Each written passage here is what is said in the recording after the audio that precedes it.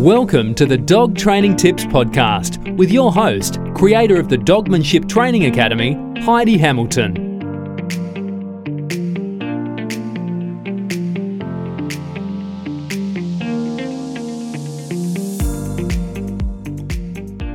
Hello, welcome back. Today's tip is called rehearsals. So let's use jumping on visitors as an example of a behavior that you might want to stop. Now, when you have the visitors arrive and you're trying to greet them and be the host with the most, it is not the time to start teaching your dog not to jump on the guests.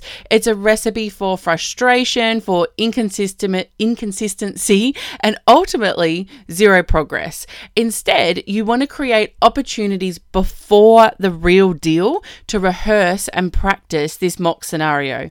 A scenario that is pre-planned as a dog training session where you can focus on the dog and not focus on the guests, and therefore you can be super clear and consistent in your expectations of your dog in that moment. It's much lower stakes, so you're not rehearsing with your grandma who could be knocked over if your dog jumps up. It's a safe place for your dog to make mistakes and then to learn from those mistakes. So, for example, you could get a family member, a friend, a neighbor to come and visit and explain to them what you're doing, that they're there to help you with the training process, and then use that scenario to teach your dog the expectation in the moment. Then you need to repeat until your dog is super reliable in the mock scenario, in the rehearsal situation. Then you're ready for the real life scenario.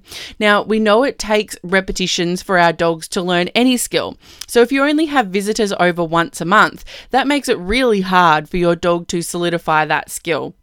They don't get much rehearsal or practice time at all then. So we either need to create more opportunities for them to practice, or you need to lower your expectations. Our dogs can only learn if we're giving them the opportunity to learn. So we need to think about how we can create those mock scenarios, how we can create rehearsal environments. So when you're thinking about any skill or behavior you want to change, it's really important to look at how you can increase the repetitions and increase the clarity in your training so that you're making it super obvious to your dog the behavior that you want from them.